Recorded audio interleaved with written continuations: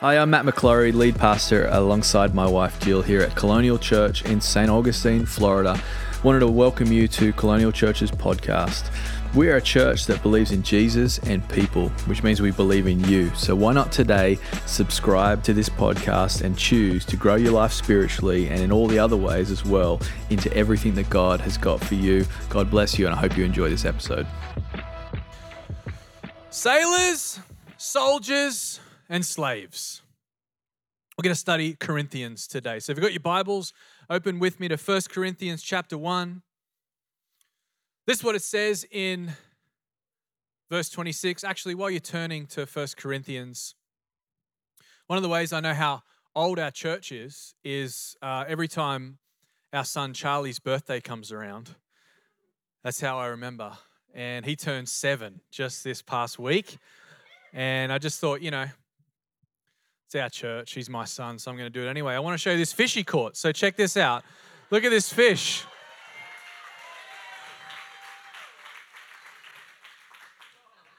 So that's Charlie, turned 7 just the other day, and his uncle Jeremy and his dad and his BB took him fishing. And I don't know if you can see it or not, but he didn't want to touch the actual fish. So he pulled his sleeves down. So there you go. We're still got to work on that.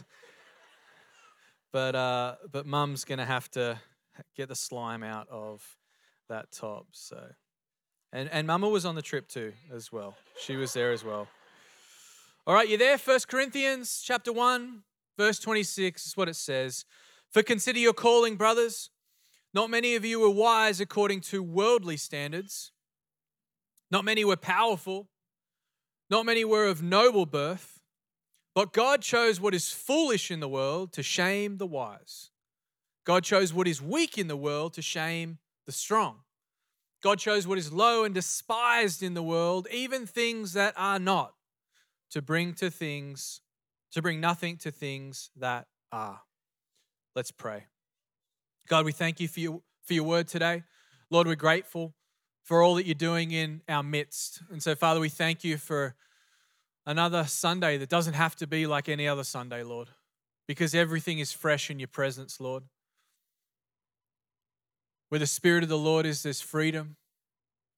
And God, wherever you are, wherever you're moving, there's always fresh bread. There's always fresh produce. There's always fresh supply for your people. So God, I pray through your word today that you would give to us new bread. And Father, we just are so grateful for all that you're doing. Lord, we're thankful for all the baptisms that are going to take place today after the 11:15 a.m. service, Lord.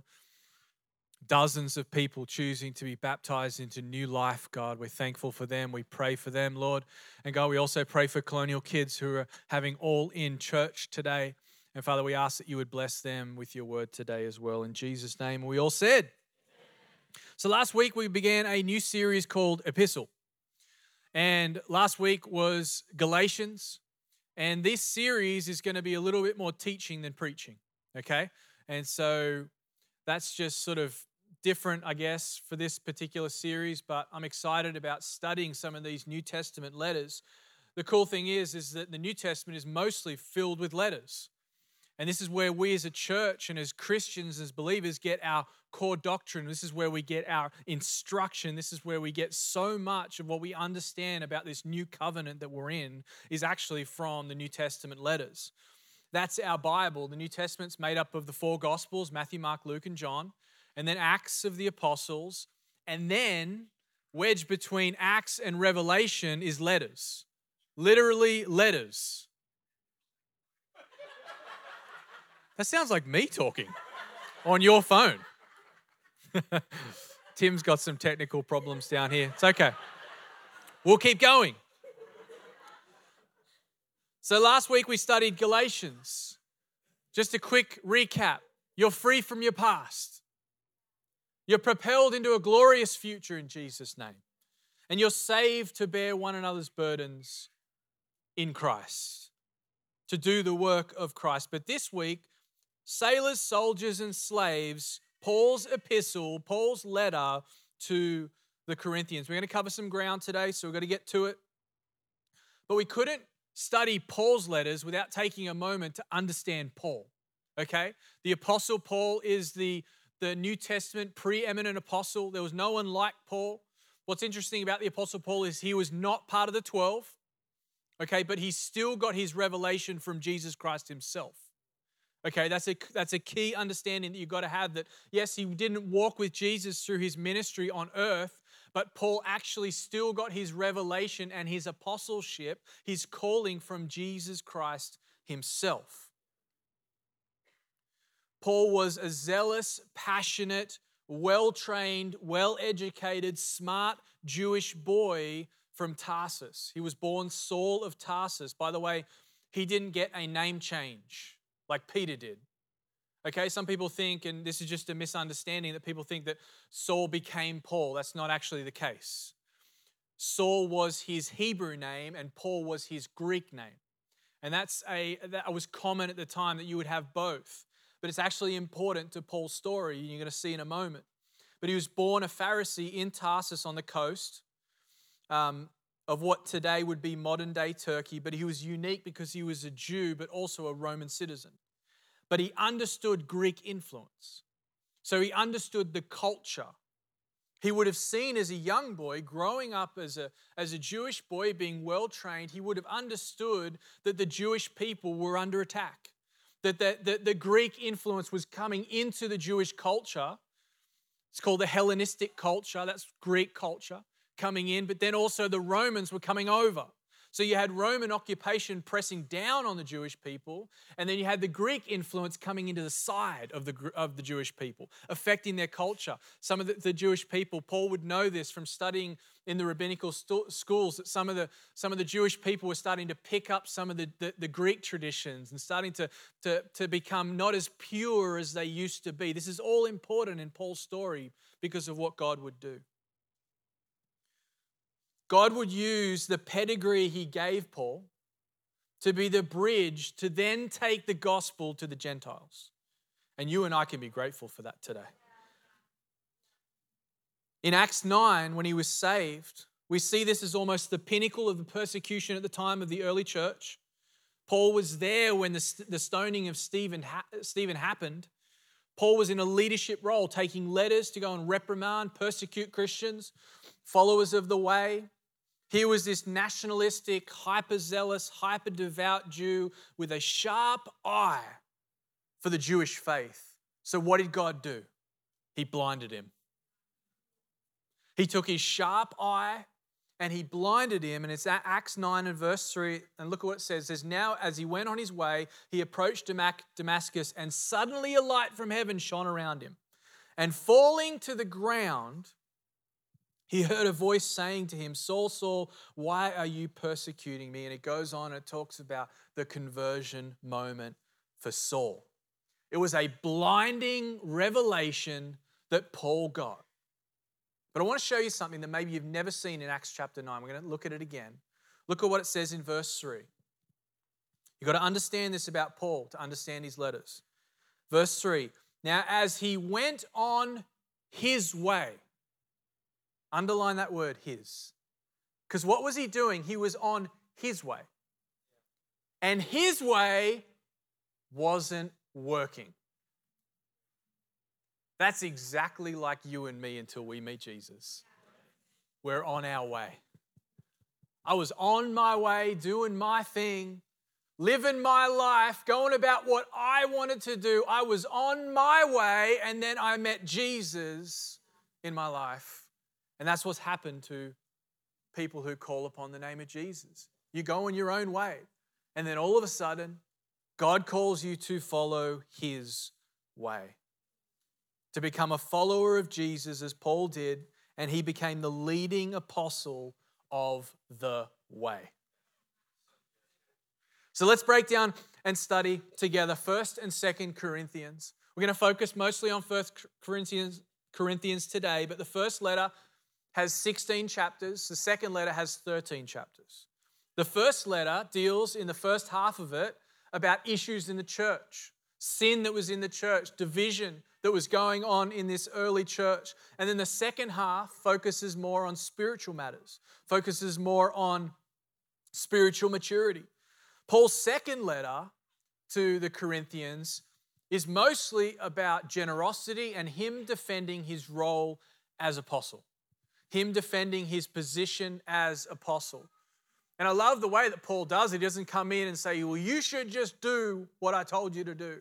But instead, as a father, he reasons with his children of the faith. So they're the two letters. We're going to focus mostly on the first. But what was the purpose of the epistle to the Corinthians? It was because Paul founded the church. He spent 1.5 years there. He understood these people. He spent time with these people. He spent time in their homes. He spent time around the table with them. He spent time walking with them through life. Here are some of the central themes of 1 and 2 Corinthians. The themes are this: Christian unity, Christian love, and order in the church. Love and order. So what was going on in Corinth, and why was an epistle necessary? Corinth was an interesting place. It was a notorious port town. It was located on a 2-mile strip between the major part of Greece and then this separate coastline. I'll show you a map right here. But last week we were over here. I'm not sure if you can see, but it says Galatia. That's where we were last week. And then shifting over here, you can see Corinth. And right in the middle is this strip of land that was like 2 miles long. Imagine, just think about St. Augustine Beach. You know, just this strip of land, and on the other side was another body of water. So what happened is that people with vessels and people that are trying to go from the south part of the Mediterranean to the north part of the Mediterranean would stop in Corinth. And the reason they would stop in Corinth is because it was a whole lot easier to stop in Corinth than go all the way around and deal with rocks and deal with navigation and deal with storms and all that sort of stuff. So people would bring their vessels literally to the beach.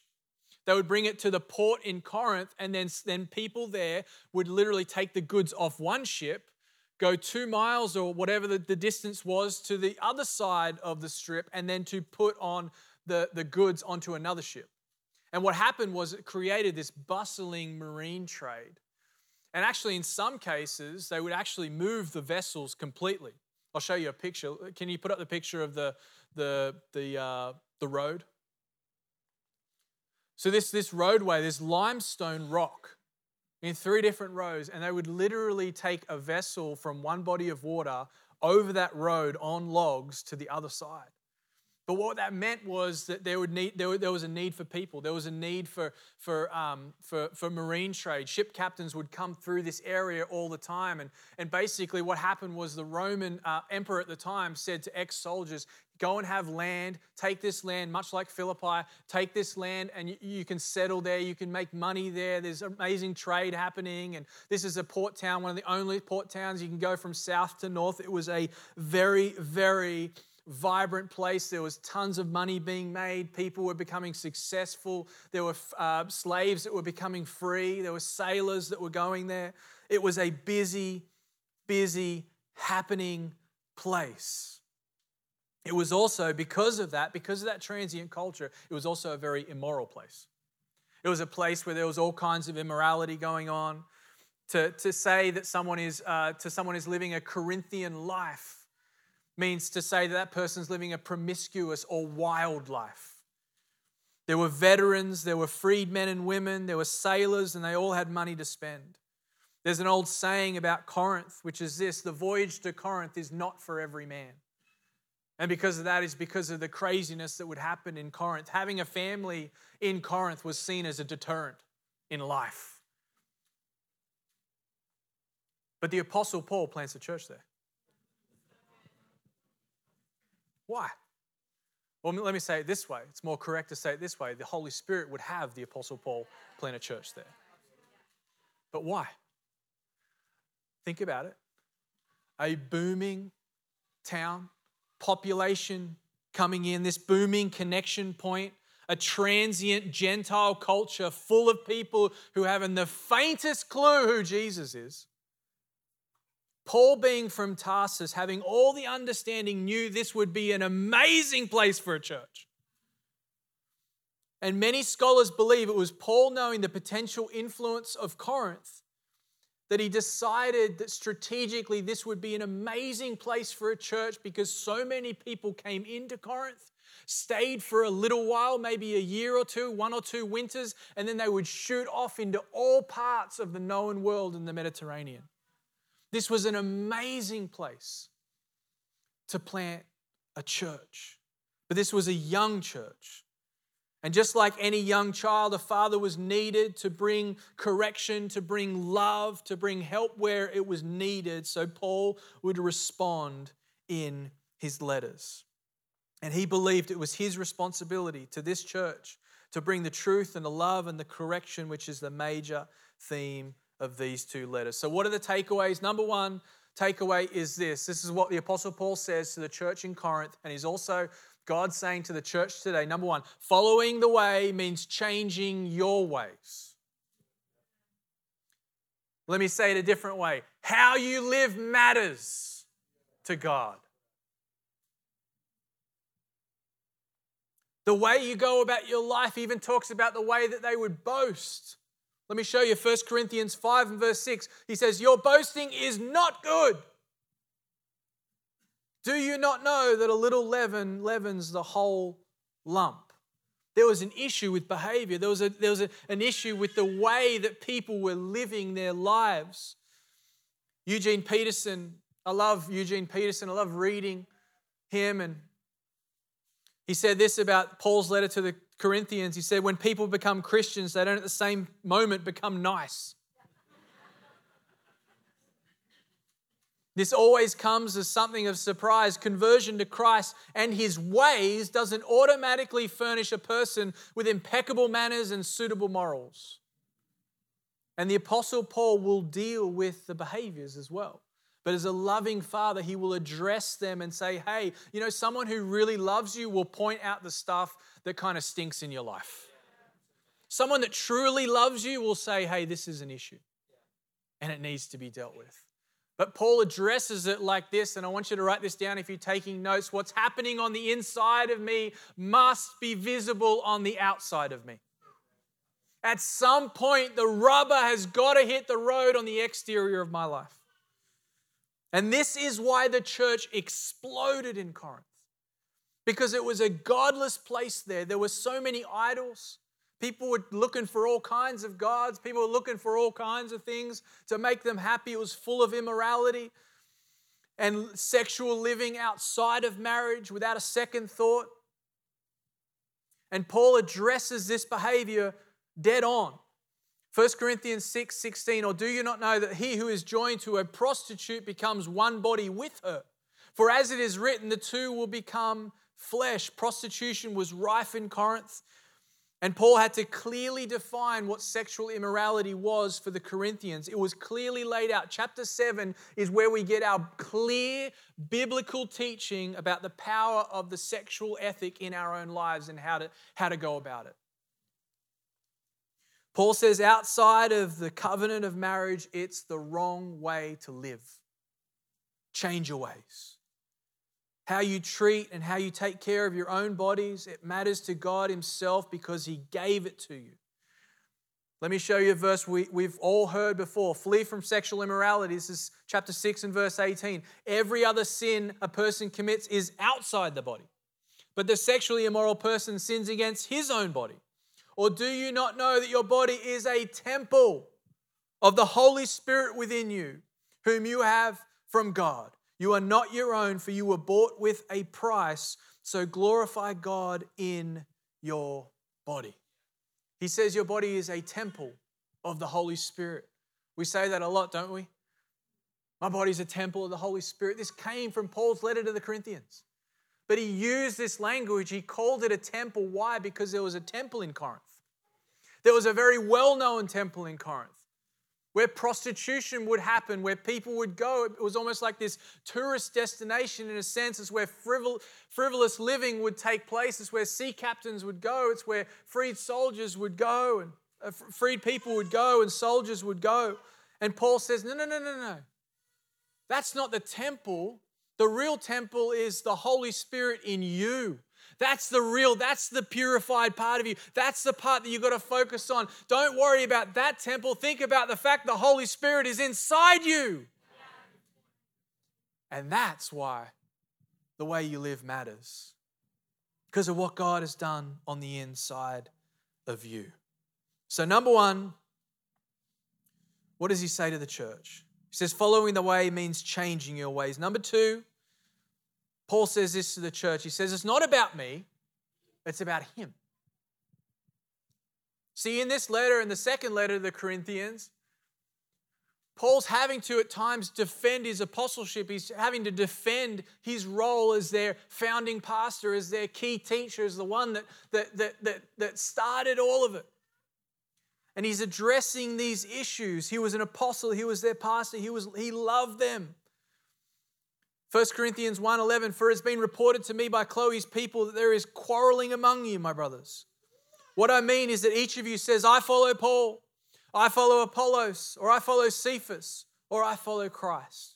Is Christ divided? Was Paul crucified for you? Or were you baptized in the name of Paul? He says it again in chapter 3, verse 9. What then is Apollos? What is Paul? Servants through whom you believed, as the Lord assigned to each. I planted, Apollos watered, but God gave the growth. This is what Paul says. He says, guys, what's going on? There's some of you that are talking about following Apollos. There are some of you that are talking about, no, I follow Paul. And he says, whoa, it's not about me. It's about God. It's not about what I've done. It's not about what I'm able to contribute. It's not just about me. Think about God. It's not about a man. It's not about God. He says, guys, you're missing it. It's about Jesus. And the main deal here is that God is the one who brings about the increase. God is the one who brings about all the goodness in your life. If you've been healed today, it wasn't me or the person that prayed for you. It was God working through them. Paul says it's not about me. It's about him. You know, Jill and I, when we started Colonial Church, it was birthed out of a vision that God gave Jill and I to see this church here in St. Augustine. That's where it came from. But it came from God giving us the vision. So even I can't claim ownership of the vision. Okay? And Jill and I were the pastors of this church. And you know what? We love you. We love our church. I love this church. I love our people. I love you. Jill and I, we love you. And we hope that you will love us. That would be nice. It would even be nice if you appreciated what we do. It would be nice if you appreciate what Jeremy and Katie do, and our executive team and all our pastors and all our staff. It would be so nice. But you know what's way more important to us? That you love, that you notice, that you appreciate, that you serve, that you follow. Come on, somebody. King Jesus. Because he's the one that brings about the work in your life. He's the one that brings about the goodness in your life. And I love it when people come in and they talk about my amazing singing and Jill's eloquent preaching. I appreciate that. But you know what I say? I say it's not about my singing. It's not about Jill's teaching.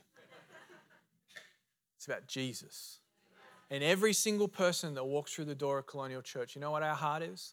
That they would understand that this is a house of worship, that this is a house of prayer, that this is a house that is focused on Jesus. This isn't about a man. This isn't about an individual. This isn't about gifting. This isn't about talent. This is all for Jesus and no one else.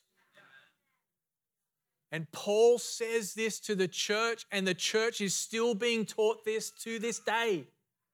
There are still places in the body of Christ where this isn't right. That this is still being fashioned out. And we've got to understand, yes, God puts his blessing on people. Yes, praise God, he calls people. Man, I'm thankful that God knows how to find Davids in the back part of the field. But let me tell you right now, it's got nothing to do with the man. It's got everything to do with God working through people. And I want to be like Paul. I want to be like Paul and just be like, guys, God's in this. Forget about it or everything else. Everything else is superfluous. So number 2, he says, hey guys, please, just remember it's all about Jesus. He's the one who brings the increase. He's the one who brings the growth.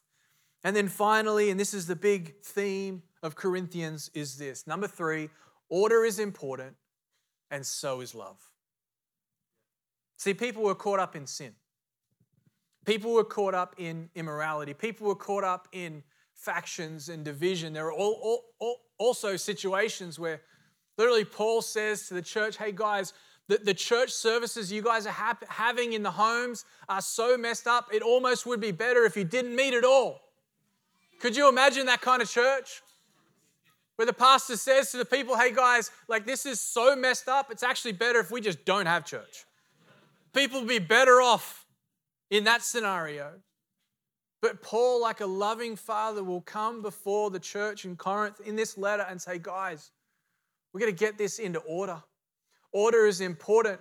Order matters. And this is a way that the Holy Spirit can flow in our lives. This is a way that Holy Spirit can do what he needs to do. But you know what's also really important and a great way to bring order into a church is love.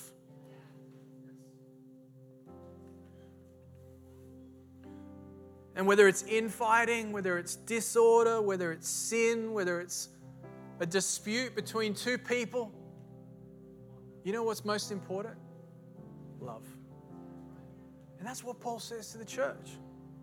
Paul attempts as a loving father to bring unity to the church through love.